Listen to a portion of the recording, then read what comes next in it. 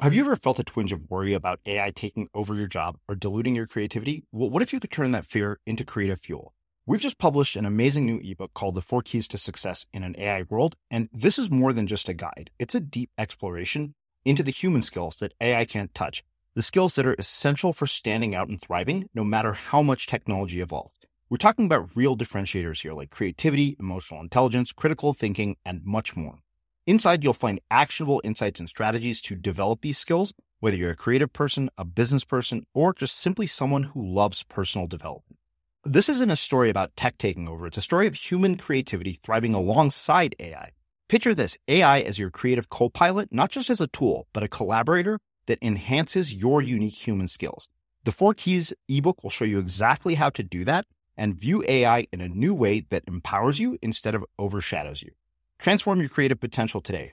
Head over to unmistakablecreative.com/4keys. Use the number 4, KEYS. That's unmistakablecreative.com/4keys and download your free copy. Even the things that I just told you, it's like I needed to get grades. What is a grade? It's an outcome. I wanted more money. It's an outcome. But this is the stuff that's force fed to us as kids when you're really trying to close gaps, right, in your life, then it's like you have to focus on the process, right? You have to understand that it's not about and this is really, really hard because as a kid growing up, myself included, you're playing youth sports. What's the most important thing? Winning the game. I'm in school. What's the most important thing? Getting the grade. I'm trying to make, I'm in business. What's the most important thing? Getting the sale. So everything around us is compounding the outcome fallacy, the idea that outcomes are more important than processes. But when you think about life and when you think about closing any kind of gap, it's, you live your life 99% of the time, not in the outcome. You live it in the process. I'm Srini Rao, and this is the Unmistakable Creative Podcast, where you get a window into the stories and insights of the most innovative and creative minds who've started movements, built thriving businesses, written best-selling books, and created insanely interesting art. For more, check out our 500-episode archive at unmistakablecreative.com.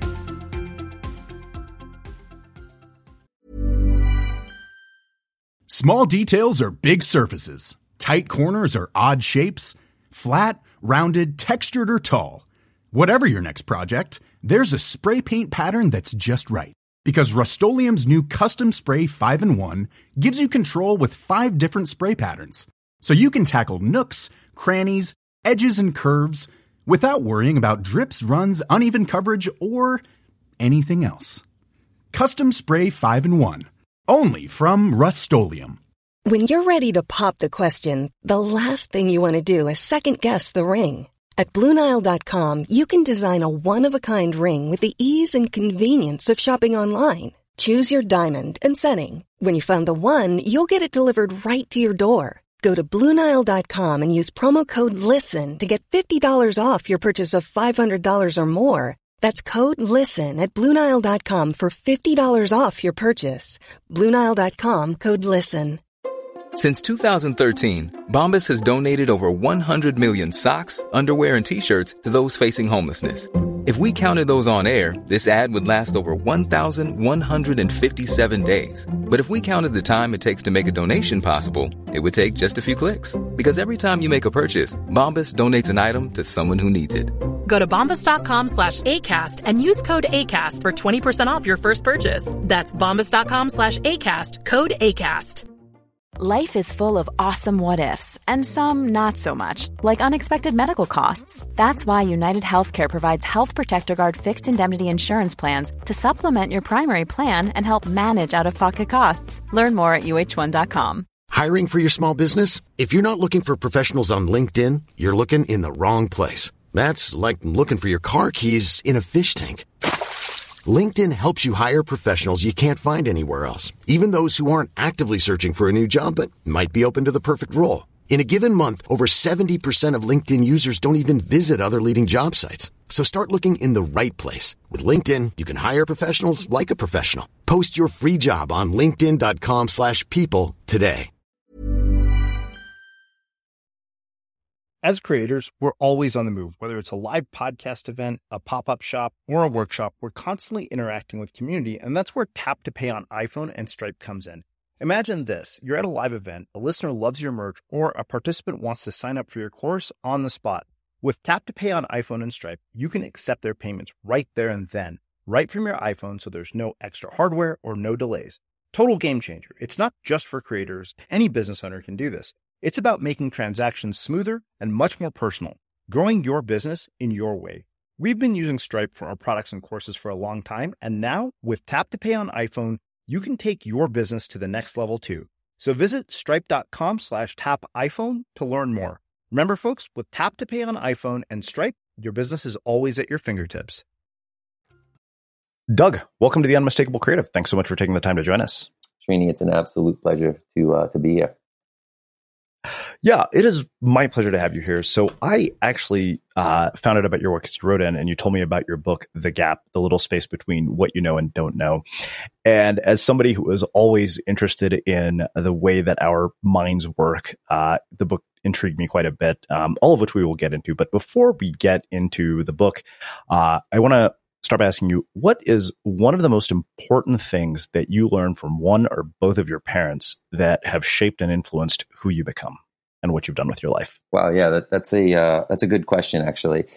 So I don't know if I'm the best person to answer that question, but I will try to give the two qualities that I admire in them, and hopefully they trickle down into me. And so, I think with my father particularly, for many things that he is and isn't, he's a person who would give you the shirt off his back. And, there's never been a time in my life that I remember my father putting himself before somebody else, to the point where it actually gets annoying at the dinner table when you tell him, Dad, I really don't want any more food. Are you sure you don't want more? Are you sure you don't want more? So it's one of those things where it's like, he's insistent upon, he can't eat the last thing. You've got to have the first thing.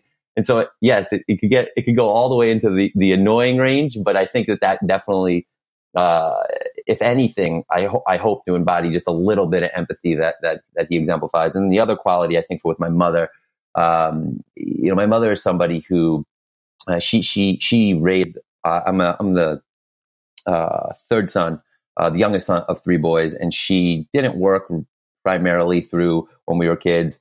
My father provided for the majority of the providing for the family. And my mother later on in life has become this like super, super driven individual, so much so that she's, in her 60s and, late 60s now. And she's a personal trainer, and she does network marketing. And like, she's like this like super, super driven individual who, really embodies, if I could continue to, if I can like harness any of that as I age, I would be, more than thrilled. So between those two things, the drive of my mother and the empathy of my father, if those two things trickle down, I'm okay with it. Everything else, I'll take it as I can get it, I guess.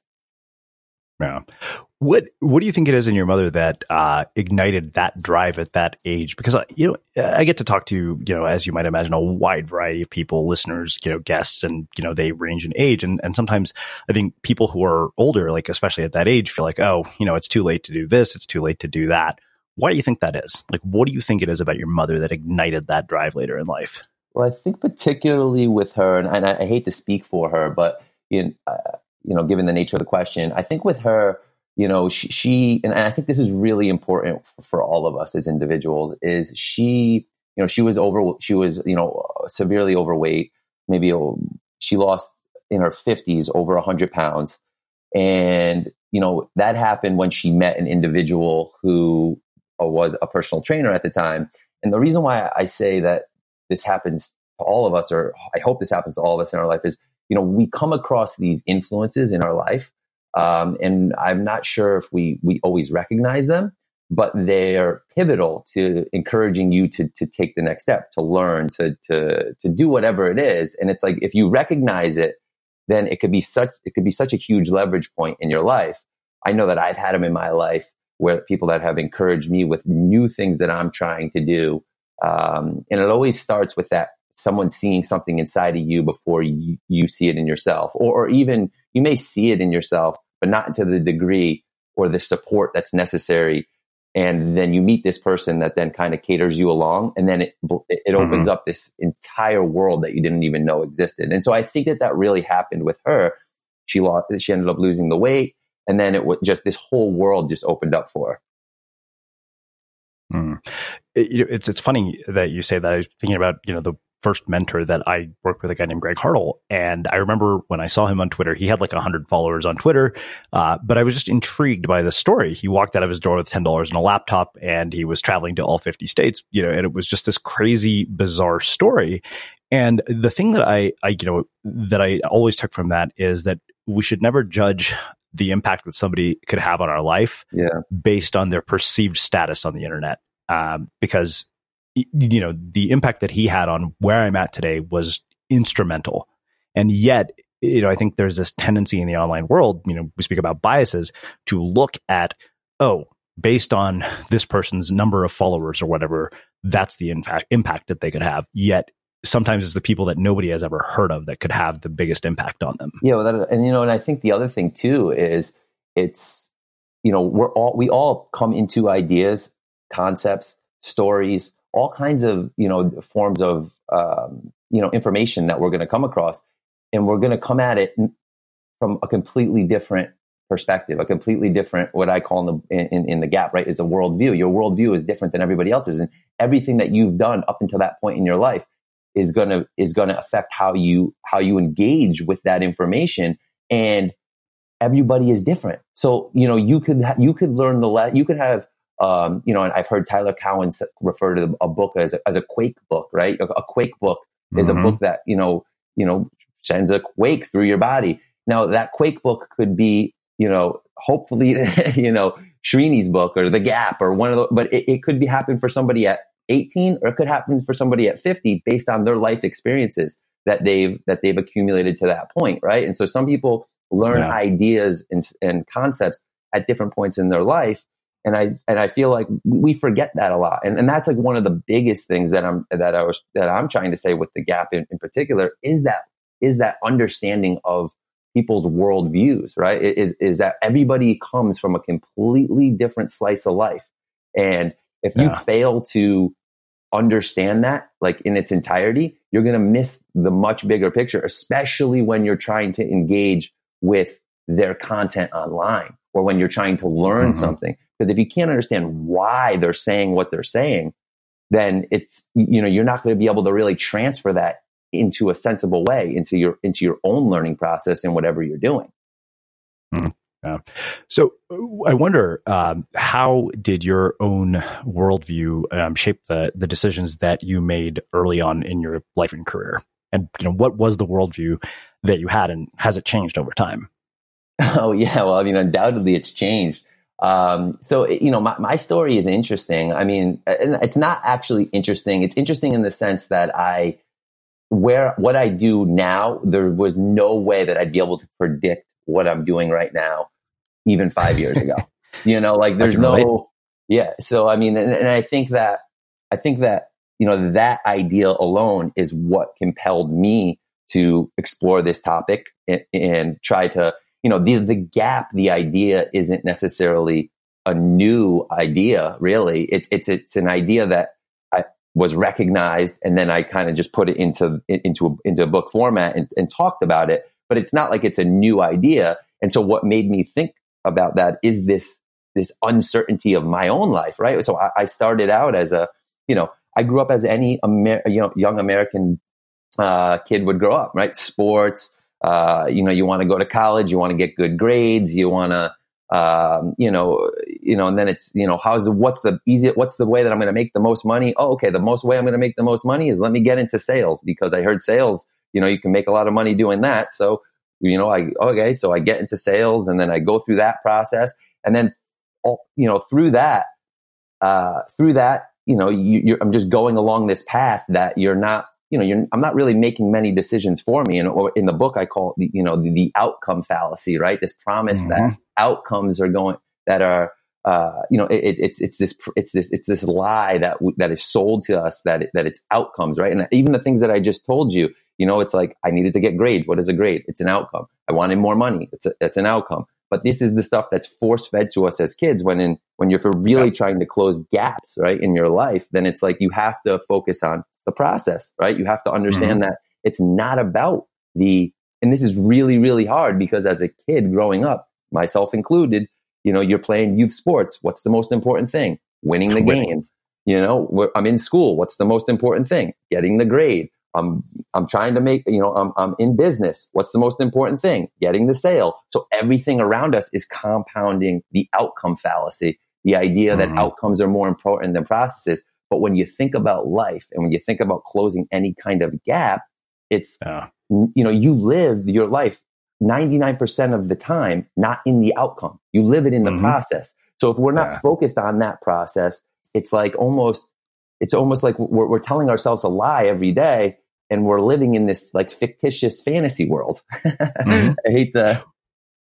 don't know how else to explain it, but yeah. No, you're speaking my language. I mean, I wrote an entire book about this called The Audience of One, Reclaiming Creativity for Its Own Sake. And, that was really kind of the core argument was that, like, this is where you're going to spend the time, those moments in the spotlight, like when you get that book deal or when you're on the bestseller list, those are temporary. They're fleeting. It's like a small percentage of, where you're spending your time. And so it kind of, to me, it was like, if you're not enjoying the process, you're never going to actually succeed at it. It's funny because, we're doing a course right now on, how to build an audience, and 90% of the material is around behavioral change. It has very little to do with the tactical aspects. I'm like, look, any one of you could easily go implement the tactics because those are straightforward.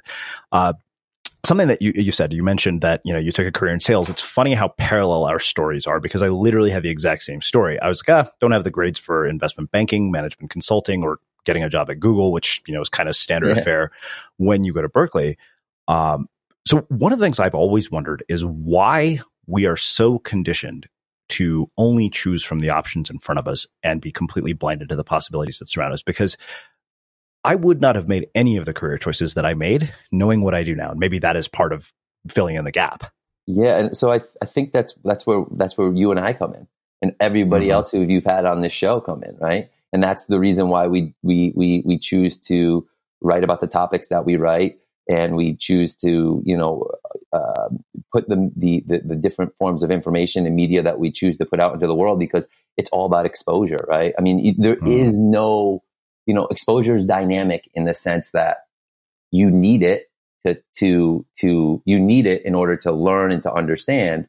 But it also can be, if you're overexposed to something, it could have adverse effects too, right? So it's like, it's one of those, it's one of those, dynamics that changes based on where you are on the spectrum of what you're being exposed to. But kids that have no exposure to you or I or any of the people that the great thinkers or writers or anybody that you've had on the show, that they're just not gonna see it. It's not in their worldview. It's not in their perspective. And it takes that intersection of, the idea that changed everything for me was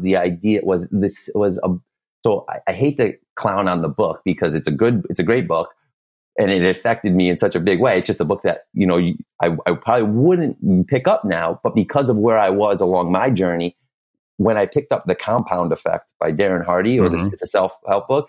That idea of of compounding, of, the little things that you do on a daily basis then make up your life, make up everything. Yeah. Like that idea quaked me. It rocked my world. And when I really started to embrace it, it was like, oh my gosh, like I'm either going to continue to make these bad financial decisions, or I'm going to continue to all these little things that I'm doing on a daily basis, or I'm going to do it in the opposite way. And I'm going to start writing my first book, or I'm going to start writing the article, or I'm going to start, and then slowly but surely, now it's, 2 books and 3 and, and articles and this, that, and all this stuff. And now, 5 years later, 6 years later, the life is completely different. And so then like now you look back and you say to yourself, well, I could have, you could compound in any way you want, and so it's that idea. And I'm sorry, I'm kind of going off on a tangent, but the idea of exposure to that book was the, and I picked it up on a whim. And if I hadn't picked that book up on a whim, I would like to think that I would have still followed the path that I followed, but did I really, or would I really? I don't know. I don't know if I could. So, I think that the other thing you said is that you shouldn't just consider literal fact or opinion, consider the source's worldview. And, what struck me about that line in particular is something that I've talked about before. Like, I realized that my worldview is shaped actually quite very much from a place of privilege. Like, I'm the son of a college professor, not abusive parents. Like, we didn't grow up dirt poor. We didn't grow up rich, but, upper middle class. There's no question as to whether I was ever going to go to college. And, when I read things on the internet, particularly from like the world of coaching and sort of the spaces that you and I play in, sometimes I think we are very blind to the fact that many of us are speaking from our own semblance of privilege. Like, our worldview is one of privilege. 100%. I mean, I couldn't agree with you more. I think that's the most challenging thing about communication and learning and is walking into your day, understanding that every person that you encounter did not grow up like you, did not have the same experiences that you had. And that will change everything. It changes everything. They can't engage with the same piece of information in the same way because no two humans on this world have had the same compounded experiences. Like, there is none. It doesn't exist. So me and you, although we have come, we are here and having this conversation, and we may have similarities in our background. There's the way that you got here and the way I got here are two completely different things. And I don't know any of it.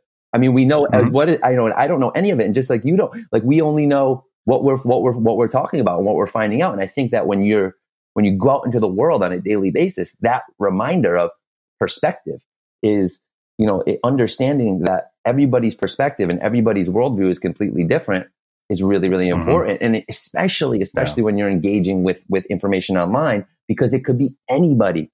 It could be anybody that even if it is someone that you trust. And in the book, I put a lot of reference, I talk about a lot of different examples, but let's say, I talk about Ray Dalio really, really quickly in a quick example. And all I was saying there was, what's more important, knowing that Ray Dalio said X about the business industry or about the economy, or is it understanding why he's saying what he's saying? And the only way to understand why he's saying what he's saying is understanding more about Ray Dalio. So how would you find out more about Ray Dalio? Well, you'd have to read his book. You'd have to go read his Wikipedia page. Find out more about the source, because when you know more about the source, now you're like, oh, okay, now I get it. He believes in a meritocracy. He believes in a meritocracy. And so he believes that best idea wins out. He's also big into transcendental meditation. So that plays on his history. Oh, okay. Like, all these things now start to connect the dots. And then you're like, okay, now we can see like why he's saying why he might be saying it, right? Like, you never, but just saying that, okay, Ray Dalio told me that I should have principles in my life. Well, that's great. You should have principles in your life, but why is he telling you that? Hey, it's Srini. I hope you're liking this episode of The Unmistakable Creative. Did you know that every Sunday, our community manager, Melina, sends out 10 key takeaways from episodes like this one? All you have to do to receive it is sign up for our newsletter. Just visit unmistakablecreative.com/newsletter, and you'll get them delivered right to your inbox. Again, that's unmistakablecreative.com/newsletter. Well, I think the other thing is, and we'll talk about this when we get to gatekeepers and specialists, is context. But let's talk about this idea of matching. One of the things you said is that all these modern technology algorithms are designed to give you more of what you want, when you want it, and how you want it. Google can tell you the best restaurant wherever you're currently located, where to get your car fixed, or literally anything else for that matter, like what brand of horseradish to buy. Facebook needs to ensure you stay on Facebook, so they give you more of what you want, which means the same news articles from the same people and same entities, all with the same worldviews. Democrats reading why Republicans suck, Republicans reading why Democrats suck, and ad after ad from the websites you visit most often. And this is disturbing on numerous levels, because what I've realized is that millions of people have different versions of what the truth is. And we've seen that. Every now and then, if I'm at a speaking engagement, I will turn on Fox News because I just want to see what people are being told. Totally. And I think it's really, really terrifying that our own beliefs are being reinforced. Like, so this is why I remember, I picked up Roger Ailes' book, You Are the Message. And I remember my brother-in-law thought it was insane. He said, Roger Ailes is a despicable human being. I said, yes, I agree. That doesn't mean that I can't learn something from him, because Roger Ailes built a massive media company. He's probably got some useful advice. So I want to find out what it is. But it's interesting because our own biases get in the way of that. And I think this matching thing is a real issue. I've noticed it in my own reading habits as well. Totally. That, you look at my bookshelf and I'm like, wow, am I opening up a therapist office or am I really fucked up? So you're hitting on something that's so matching inherently. So again, another thing that could be a positive and a negative, right? Because matching, when you think about matching is also the thing that companies use to provide us immense value in our life. So we willingly sign up for matching. We want to go on, we want that curate. We want Uber to match us with the best driver. We want Amazon to match us with the products we want. We sign up for that. I mean, it saves us time. It adds value to our lives. Now, and as you've mentioned here, the other side of the coin, which is the downside of matching, if you really want to close a gap in your life, and that's learning something new, that little space between what you know and you don't know, matching may not be a huge value add anymore. It could be, but it may not be, because now you have to start learning things that you don't know and things that you disagree with and things that make you feel uncomfortable. And you're just not going to get that unless you're actively pushing back on what I call counterforce. And matching is one of the big pieces of counterforce in our life today as a modern individual, because of all the noise that is existing both online, and how the technology is being developed, because again, it's adding value to your life and you are signing up for it. You do like it. And it's not that it's inherently a bad thing. It's that if you recognize that you want to close a gap in your life, whether you want to be a better voter, whether you want to have a better relationship, whether you want to, whatever the gap is, that understanding of that little space of what you know and what you don't know, then you've got to make it a priority, right? To kind of, okay, I've got to go seek out Roger Ailes' book. I've got to go seek out these other forms that I'm just not going to get in my little bubble, because everything is matching with me. Nothing, all the stuff that doesn't match with me is just, it's just going to float by, and I'm not going to engage with it. And that's the area that is going to have the most growth, right? Like those are the areas that are going to have the most growth. Well, I mean, I think you kind of really, teed up the whole idea of exploring something that is unknown. I think that, I mean, this is why I always jokingly say my first book, Unmistakable, could have been called Everybody is Full of Shit. And part of the reason I say that was because, we look at something that works for another person. We're like, oh, I'm just going to do that and I'm going to get the same result. And I think that comes from this unwillingness to, seek out something unknown. And you say closing the gap requires change from the norm. It requires doing something different. It requires seeking out a little bit more. It requires growth. Other than what I pointed out, why do you think we resist that? Just so I can clarify, resist what? Resist that idea of seeking out the unknown. Because, what do people do? They look at something that works for somebody else. They're like, cool, I'm just going to do that and I'll produce the same result. Oh man, why? It's uncomfortable. I mean, it's not, why, I think it's, we have built in, I think, actually, you know what? Let's slow down for a minute and really look at how we are as humans, right? We're built to survive, right? We're built to, we do things, we're survival-based individuals, right? So we want to make ourselves feel good. We want to look good to our tribes. We want to, we don't want to, inherently, we don't want to put ourselves into uncomfortable situations because we want to survive, right? And so what's the easiest way to survive? Not engaging with stuff that you're going to have to really stretch yourself to understand. You're going to be in waters where it's going to be sink or swim unless you really try to grab onto that life raft. And as long as we don't have to do that, we're going to make sure that why would we do it? Why would we go down that path? Why would we do it if we didn't, if we didn't have to? So it's not an idea.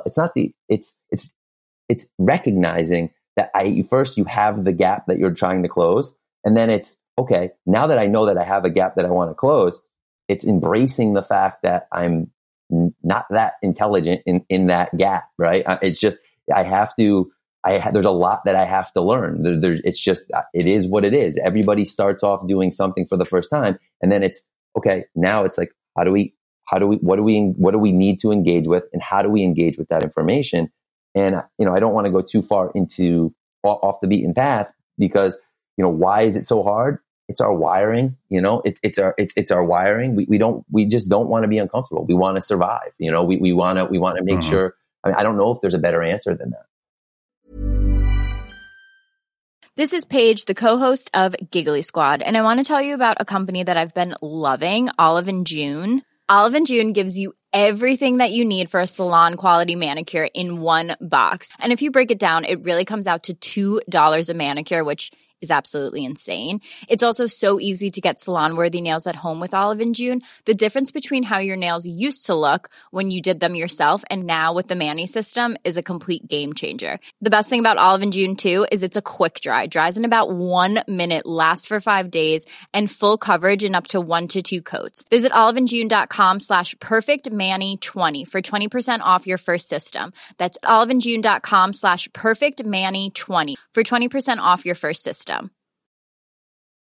How would you like to look 5 years younger? In a clinical study, people that had volume added with Juvederm Voluma XC in the cheeks perceived themselves as looking 5 years younger at 6 months after treatment. Look younger, feel like you. Add volume for lift and contour in the cheeks with Juvederm Voluma XC. Reverse signs of aging by adding volume to smooth laugh lines with Juvederm Volure XC. For important safety information and to find a licensed specialist, visit Juvederm.com. That's JUVEDERM.com. Not for people with severe allergic reactions, allergies to lidocaine, or the proteins used in Juvederm. Common side effects include injection site redness, swelling, pain, tenderness, firmness, lumps, bumps, bruising, discoloration, or itching. There's a risk of unintentional injection into a blood vessel, which can cause vision abnormalities, blindness, stroke, temporary scabs, or scarring. Talk to a licensed specialist to find out if it's right for you.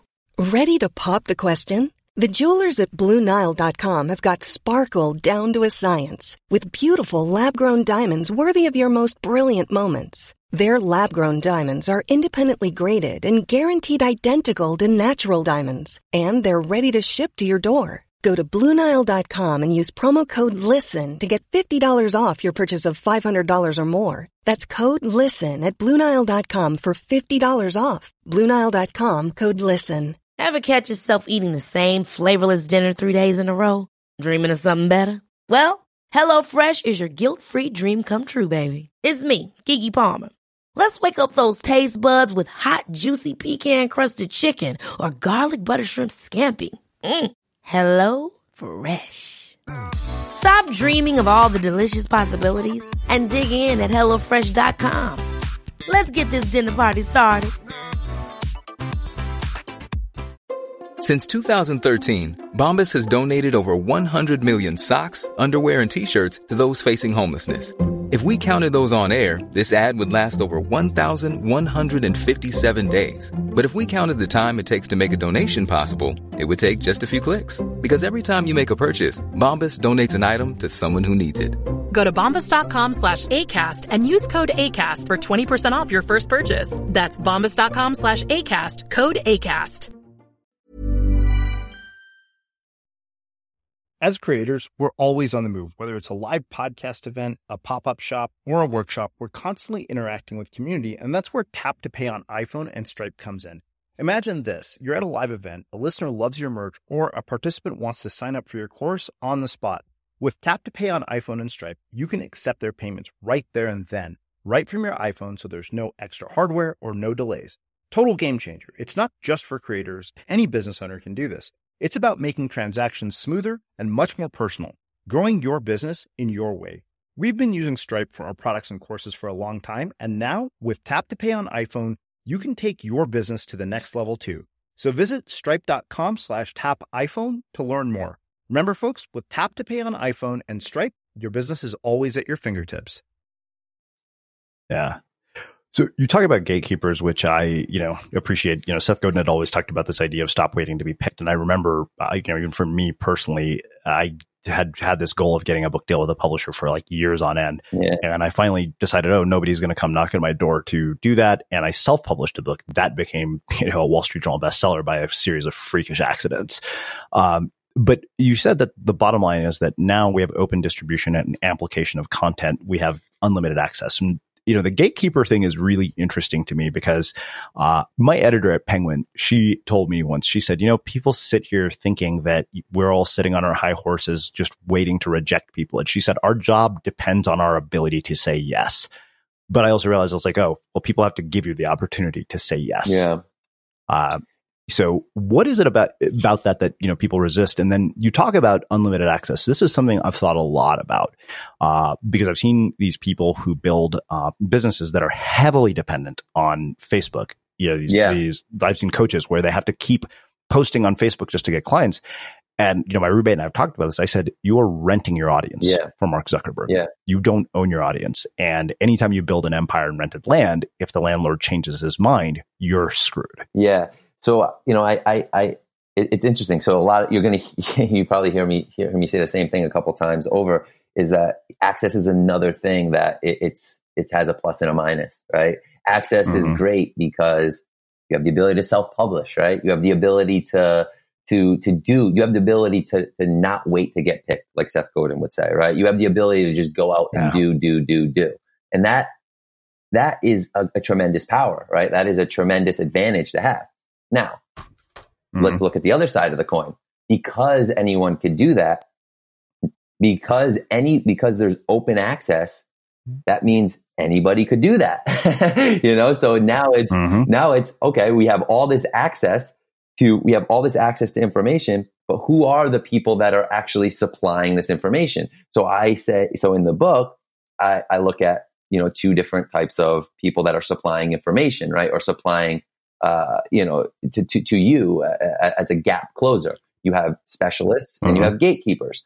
And gatekeepers, this is, what you had just cued on, are the people that we seek approval from. And the specialists are the people we rely on for advice, right? And so if you're closing any gap in your life, it's pivotal to understand both of those because, as we just said, access is providing ample amounts of each of those things. It's for access now that it's unhinged. It's providing ample amounts of gatekeepers, ample amounts of specialists. Now, someone listening may say, "Well, that's not true. How could there be so many gatekeepers? How could there be? Well, because gatekeepers are. All I'm saying is a gatekeeper is someone you seek approval from.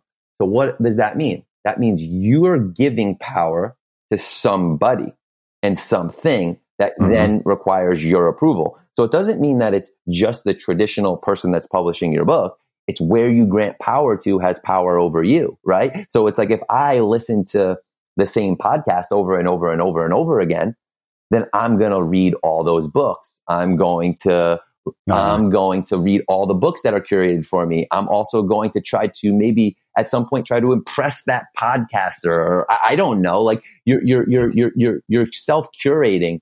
You're giving your power. You're giving your attention to somebody, this gatekeeper, who then now it controls the approval process by which you go through life, which you go through your learning process, right? And so that's what I'm examining in the book, just as much as I'm examining the actual gatekeeper that is you publish your book or you don't publish your book. It's where are you giving power to today? Because if you're trying to close these gaps in your life, and remember, matching isn't making that easy. It's matching you with the gatekeepers that you want to engage with. It all kind of intertwines together, but it all starts with really understanding who are the gatekeepers. Who are you? Where are you getting your news today? Where are you? What podcasters are you listening to? What blogs are you reading? What books? Where are all? It's an identification process of where you're getting your information, because and then we could. This could go into the next piece of, then these gatekeepers have biases and they have private interests and they have, there's all this blossoming that happens then once you first identify these gatekeepers and these specialists. And I'm not saying you shouldn't engage with specialists, because you absolutely have to. People know, I always say, if you read my writing, some of it's entertaining, some of it's educational, but none of it is expertise. They got experts for that stuff, because it's true. I kind of relate. It's true. It's like, I'm very much, so I rely on specialists all the time. And so I don't want to go into, I don't want to take this conversation into, unveiling, or going down paths that you don't necessarily want to go down. So let's we'll keep it there, and we'll play off of the what we just talked about there. Well, I think that you and I are similar in that sense that, like, I am always looking for both a combination of education and entertainment. And, like, to me, I want to learn something, but I also want the conversation to be entertaining, like that usually. And it's funny because I will prioritize entertainment over education every single time. So we'll get to that because you have something really interesting that you said about entertainment. But one of the things you said about interest is that you should always be accounting for the influence private interests have on how information is shared and received. Many of the specialists and gatekeepers you trust for advice have private interests. All those news outlets you read, channels you watch, podcasts you listen to, and influencers you follow on social media have private interests. Most everyone has a form of private interest. It's funny because this is one of those things that I see over and over and over. People do not consider context when they get advice. So, some famous podcaster says, hey, everybody should start a podcast. And it's like, wait a minute, you realize this person sells a course on how to start a podcast. Of course, they're going to tell you that. Take that into consideration. But most people don't. They treat guidance as gospel. The thing is, how do you avoid that bias? I think that there's two big things here. One, yes, if we can't get by the idea that everybody has some form of private interest, if we can't understand that in reality, then that's a really big barrier to your learning, right? Because it does exist. I mean, there's just no way around it. I mean, I earn a living somehow, you earn a living somehow, everyone earns a living somehow, right? And so it's like, there is private interest that exists, right? But the other piece of it is you mentioned about advice. So the funny thing that I always think about with advice is, let's go back to the perspective piece. 9 out of 10 times, the person that's giving you advice is not giving you advice based on your situation. They're giving you advice based on something that they've done in their life, based on the way that they see the world, based on their perspective. Now, how do I know that? I know that because, so this past year, I'll give you a perfect example. This past year, I got into a really bad jet ski accident, and I had an open fracture in my ankle, and I needed surgery and all this stuff. And every time I would every time someone would ask me, how you doing? Or, and I would say, oh, it's a tough injury, blah, blah, blah. And they would say, well, I know how you feel because, it happened to me. I broke my ankle once.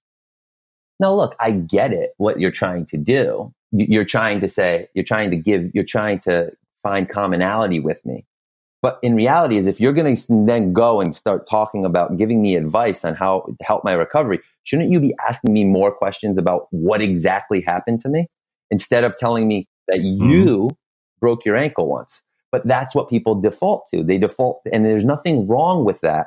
But as somebody who's out there trying to learn something new, we should understand that by its very nature, most people that are ready to give you advice, myself included, unless I am given the proper amount of time to dive deeper into your situation and we can talk about that, I'm going to just give you advice based on how I see the world, based on my situation, and based on, the things that I've done. And there's nothing wrong with that, but that goes that stresses the importance even more, Srini, on why we need to know who our gatekeepers are, who our specialists are, their worldviews, their perspective. Because if we're entrusting these people to give us advice, we need to know that stuff. I mean, there's no way around it. Yeah. Well, it's funny because, I do a lot of writing around productivity and, building systems. And, in this mastermind group, a lot of these people are parents. And I have to tell them, I'm always really open and say, look, I realize that my own biases of the fact that I am a single guy are going to get in the way here in terms of how I tell you to run your days. And so I jokingly say, if you want Tim Ferriss to really have a lifestyle design experiment, drop your kids off at his house in the morning. then see how his morning routine gets handled. That to me would be fascinating. Exactly. I'd love to see that. So if anybody could make that happen, please tell me.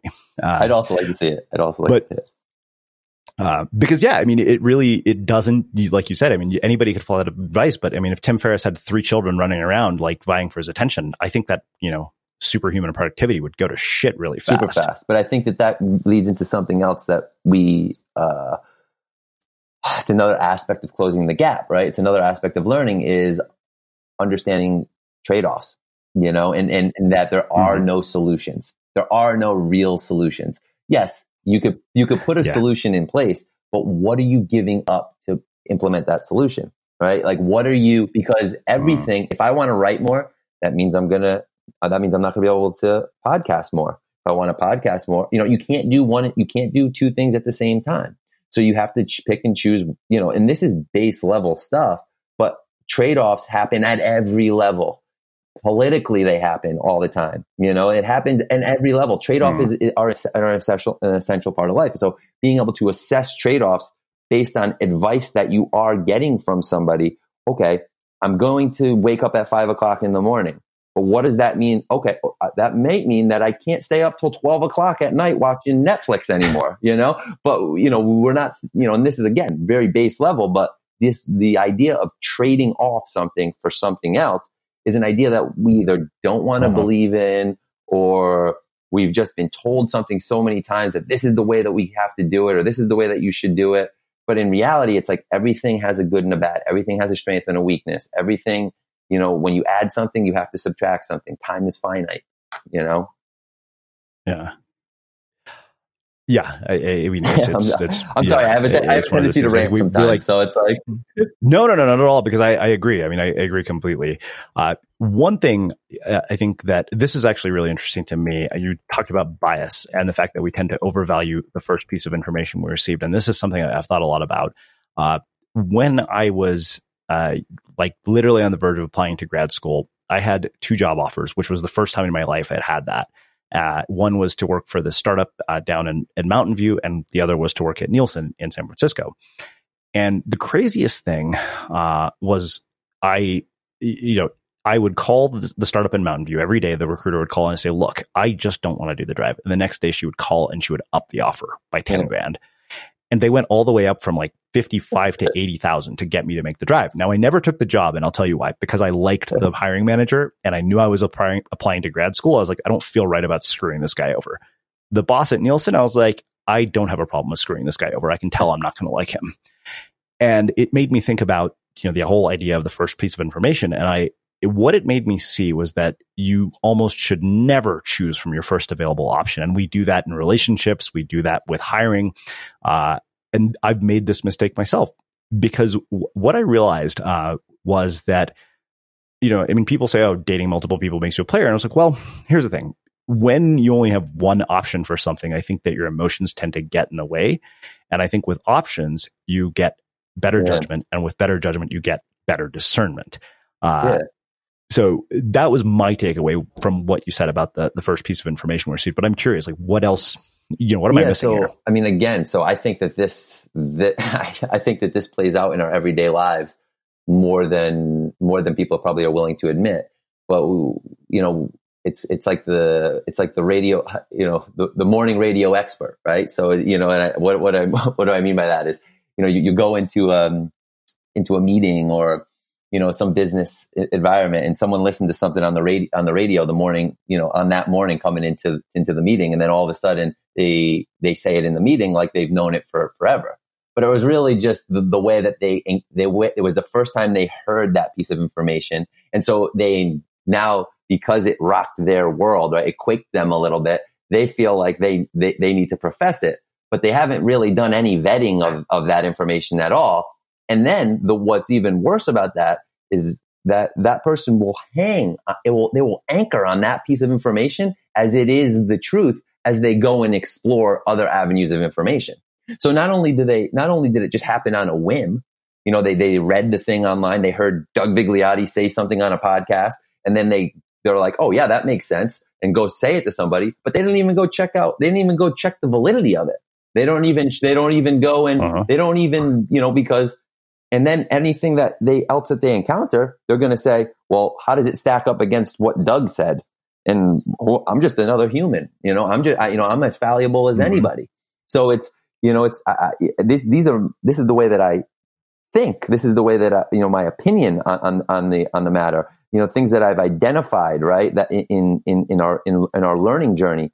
But in no way am I telling you that it's an absolute fact. It's an absolute truth. No. You're going to decide that when you start applying some of this stuff inside of your own learning journey, right? Inside of your own gap. Mm-hmm. One of my favorite ways to spread the message of our mission here at The Unmistakable Creative is through speaking. In the last 2 years, I've delivered keynotes and workshops to professional associations, large companies like Citibank and Meredith Corp, and even small ones on how creativity can lead to better working environments, fuel innovation, and increase the bottom line. So if you think I'd be a fit for your upcoming event and want to learn more, visit speaking.unmistakablecreative.com and get in touch. Again, that's speaking.unmistakablecreative.com. Let's talk about this whole idea of entertainment. You said polarity breeds virality. The more you play on the edges, test the boundaries, and challenge the status quo, the greater your chances of going viral or spreading rapidly. And it made me think of something that two people have said to me. Justine Musk once said, if you have a bold and compelling point of view, it's going to piss people off.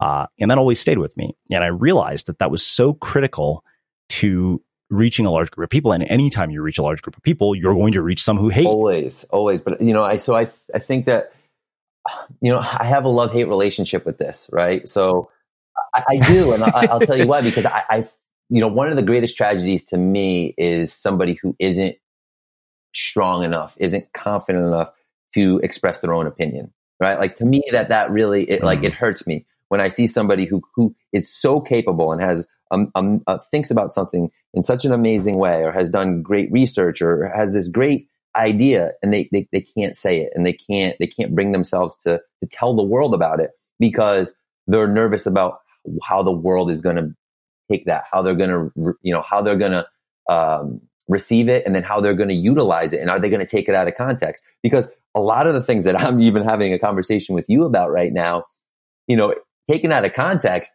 it could be a nightmare, right? And so that, to me, that on one hand, that really is like a painful thing, but on the other hand, it's almost like,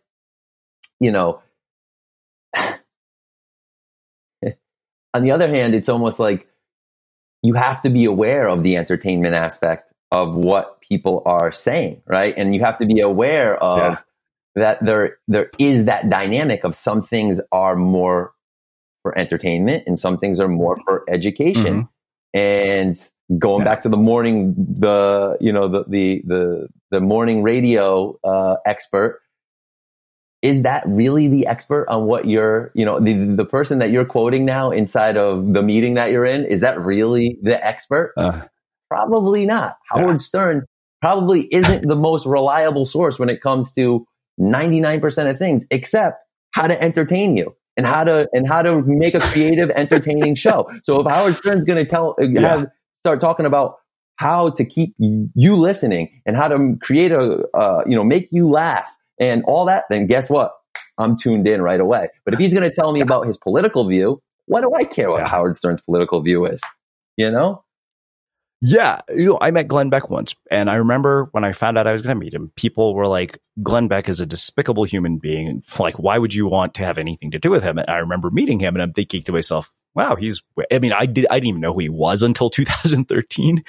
But what I realized was that media has a way of creating masks, and it's kind of like a game of telephone. Somebody says something, and don't get me wrong, I'm not, defending many of the things he said, which I believe have been horrible and racist and crazy.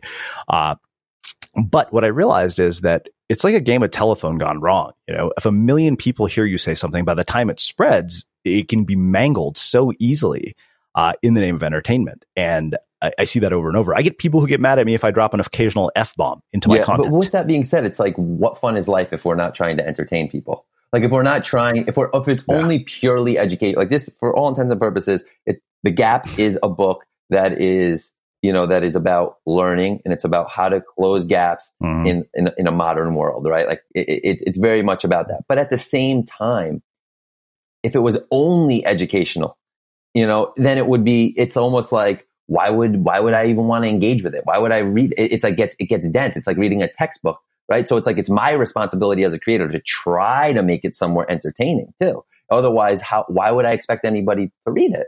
It's the same thing with any of this content. Mm-hmm. It's the same thing with the podcast. It's the same thing with, it's still our responsibility to make it somewhat entertaining, which means there's going to be certain amplification of, when you're telling a story on certain aspects, and, the cases and the examples that you choose to utilize are going to be ones that maybe hit home a little bit, more viscerally. But again, that's part of understanding barrier that's inside the gap, right? Is that there is that element of entertainment in all of the pieces that we engage with. Or it's completely educational, and in that case, you're reading a textbook. Mm-hmm.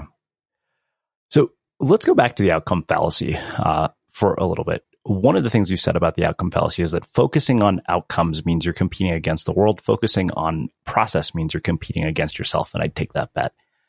And I think that struck me for numerous reasons, mainly because I often see people who are outcome focused. It's like the blogger who keeps checking Google Analytics, wondering why the traffic isn't going up. And yet, what I wonder about this is that we live in an outcome-oriented world. We get rewarded by society for outcomes. You get rewarded in high school for good grades with acceptance to a prestigious college, valedictorian status. If you get good grades in college, you get basically the outcome of a job at a prestigious company with a high salary. So how in an outcome-oriented world does somebody become a process-focused person? Yeah, I think that's a great question. I think that it really comes back to something that's even a little bit more higher level than outcomes, which is signals. So it's like, what signals do we want to send to the world? Do we want the world, if all that matters to us is that we're signaling that we're rich and we're successful and we've got the most traffic on our website, and if that's all that matters, then fine, have at it. Use that as a metric.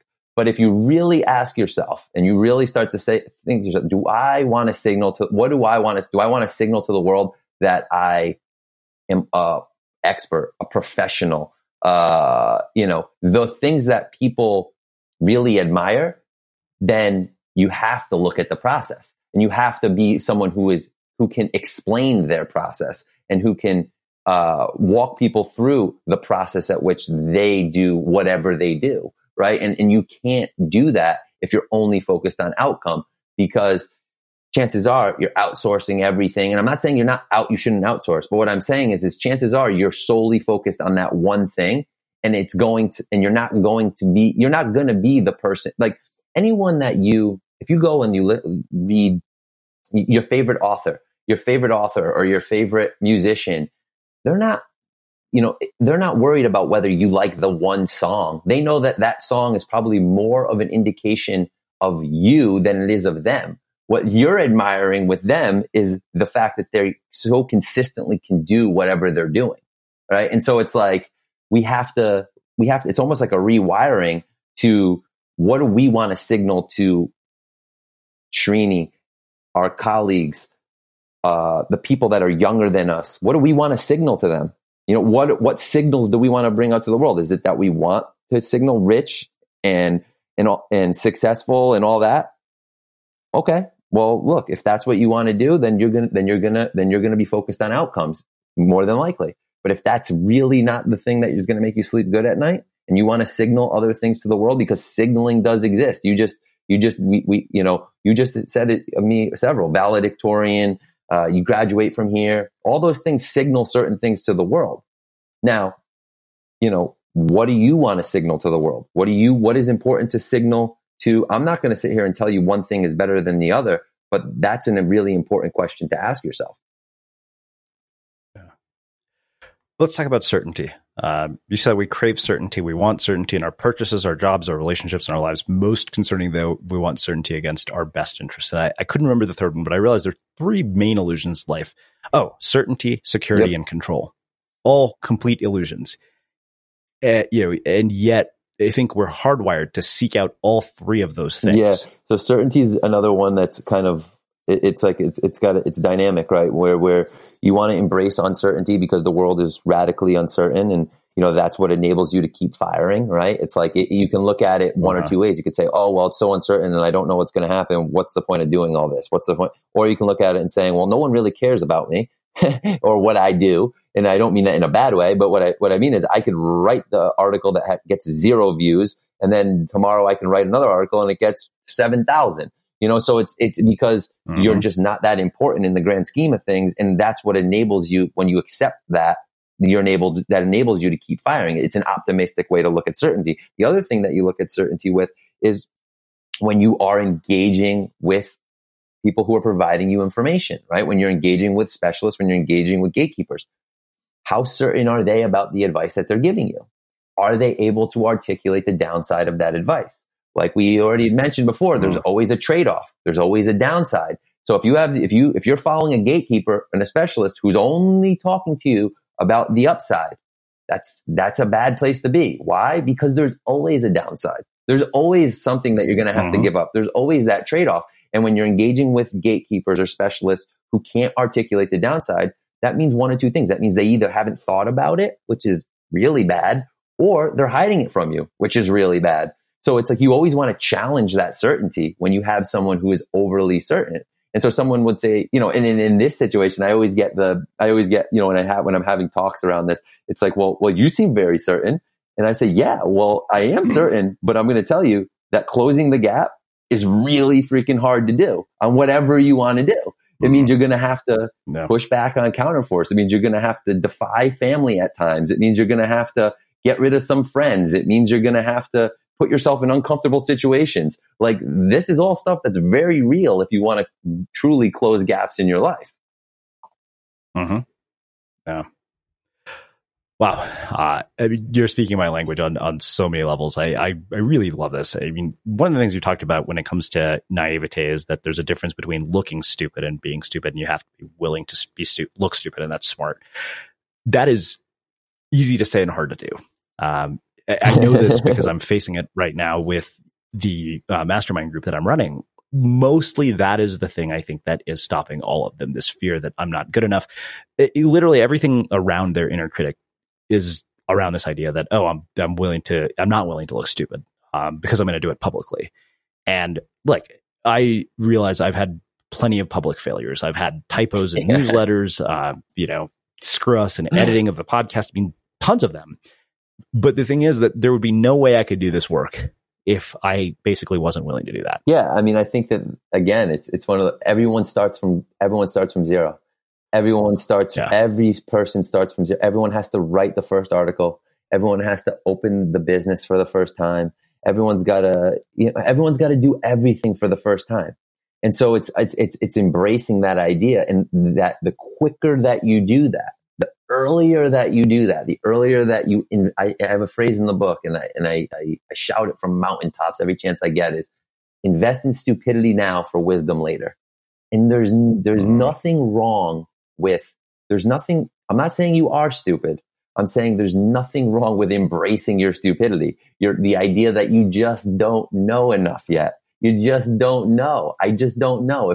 There's so many things in my life that I just don't know enough about. I just don't. And I can't comment on them because I just don't know enough about them. And that's okay with me. I'm okay with that. And I want people to be okay with that, because everybody starts from zero. When I wanted to start writing more, and I wanted to start telling better stories, and I wanted to start learning different techniques and just writing more, there was a lot that I didn't know. And there's still so many things I don't know. But guess what? I'm committed to kind of closing that gap, right? And so like that's the gap for me, where it's like every day I learn something new. Every word that I write, every sentence that I form, I learn. You're learning something new. It's just the idea that like there's a day that I didn't know, that whatever it was, and now there's a day that you do, and you're always going to start from zero, whether you're writing the book or whether you're creating the movie, writing whatever it is. There's always that day one, and the earlier that you do. And in the book, I have a great example with Sam Walton. The Sam Walton story is just classic. with investing in stupidity, because he literally couldn't have started Walmart without the early experience. And you hear this all the time, is that, people couldn't do the thing they did later in life unless they had this experience, right? And so in the book, I talk about the Sam Walton one, but Srini has one, Doug Vigliotti has one. We started this conversation with it, right? It's like, oh, well, how did you grow up? What was your childhood like? And then I said, well, and I bet you when I was a kid, I was a lot stupider than I am now, right? So it's like that. I mean, it's the truth, right? So like the time, the earlier that you embrace whatever you're doing, the better off you are. I mean, I can't really, because of compounding, essentially bringing it back to the book, The Compound Effect. The earlier that you can start compounding those learning experiences, it's gonna grow on top of itself. Yeah. Wow. Well, this has been amazing. One of my favorite conversations I've had all year long, just because I think you and I kind of speak the same language. So I have one final question for you, which is how we finish all of our interviews at the Unmistakable Creative. What do you think it is that makes somebody or something unmistakable? What it is that I think that makes somebody unmistakable? Ability to face the enemies in your life. Face the things that you most do not want to face, the things that you do not want to face. The people who are able to do that, just do it. Not even successfully, just muster up the strength to do it. Those are the people that I think are unmistakable. Amazing. Well, I can't thank you enough for taking the time to join us and share your story and your insights and your wisdom with our listeners. This has been phenomenal. Where can people find out more about you, your work, and everything that you're up to? Yeah, very easy. Just go to dvwriter.com. DV, my initials, writer.com. And Srini, it's been an absolute pleasure. I really, really appreciate the conversation and the opportunity to come on the show. Awesome. And for everybody listening, we will wrap the show with that. Thank you for listening to this episode of the Unmistakable Creative Podcast. While you were listening, were there any moments you found fascinating, inspiring, instructive, maybe even heartwarming? Can you think of anyone, a friend or a family member who would appreciate this moment? If so, take a second and share today's episode with that one person, because good ideas and messages are meant to be shared.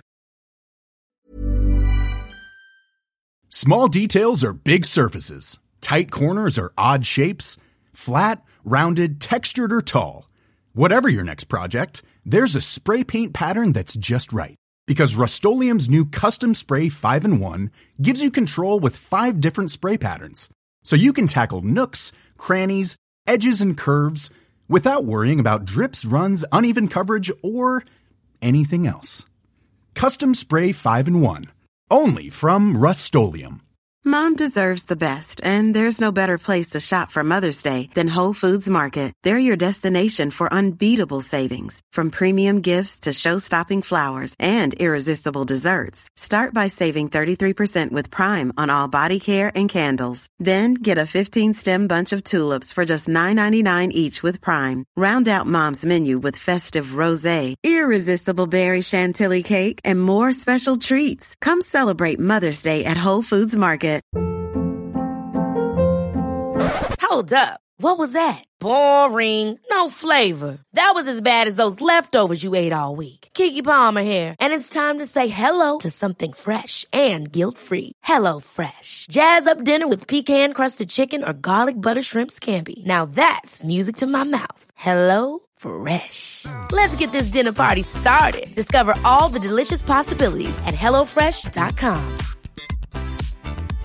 Imagine the softest sheets you've ever felt. Now imagine them getting even softer over time. That's what you'll feel with Boll & Branch's organic cotton sheets. In a recent customer survey, 96% replied that Boll & Branch sheets get softer with every wash. Start getting your best night's sleep in these sheets that get softer and softer for years to come. Try their sheets with a 30-night guarantee. Plus, get 15% off your first order at bollandbranch.com. Code BUTTERY. Exclusions apply. See site for details. Hey, it's Paige DeSorbo from Giggly Squad. High quality fashion without the price tag. Say hello to Quince. I'm snagging high-end essentials like cozy cashmere sweaters, sleek leather jackets, fine jewelry, and so much more. With Quince being 50 to 80% less than similar brands. And they partner with factories that prioritize safe, ethical, and responsible manufacturing. I love that. Luxury quality within reach. Go to quince.com/style to get free shipping and 365-day returns on your next order. Quince.com/style. Mom deserves the best, and there's no better place to shop for Mother's Day than Whole Foods Market. They're your destination for unbeatable savings, from premium gifts to show-stopping flowers and irresistible desserts. Start by saving 33% with Prime on all body care and candles. Then get a 15-stem bunch of tulips for just $9.99 each with Prime. Round out Mom's menu with festive rosé, irresistible berry chantilly cake, and more special treats. Come celebrate Mother's Day at Whole Foods Market. Have you ever felt a twinge of worry about AI taking over your job or diluting your creativity? Well, what if you could turn that fear into creative fuel? We've just published an amazing new ebook called The 4 Keys to Success in an AI World, and this is more than just a guide. It's a deep exploration into the human skills that AI can't touch, the skills that are essential for standing out and thriving, no matter how much technology evolved. We're talking about real differentiators here, like creativity, emotional intelligence, critical thinking, and much more.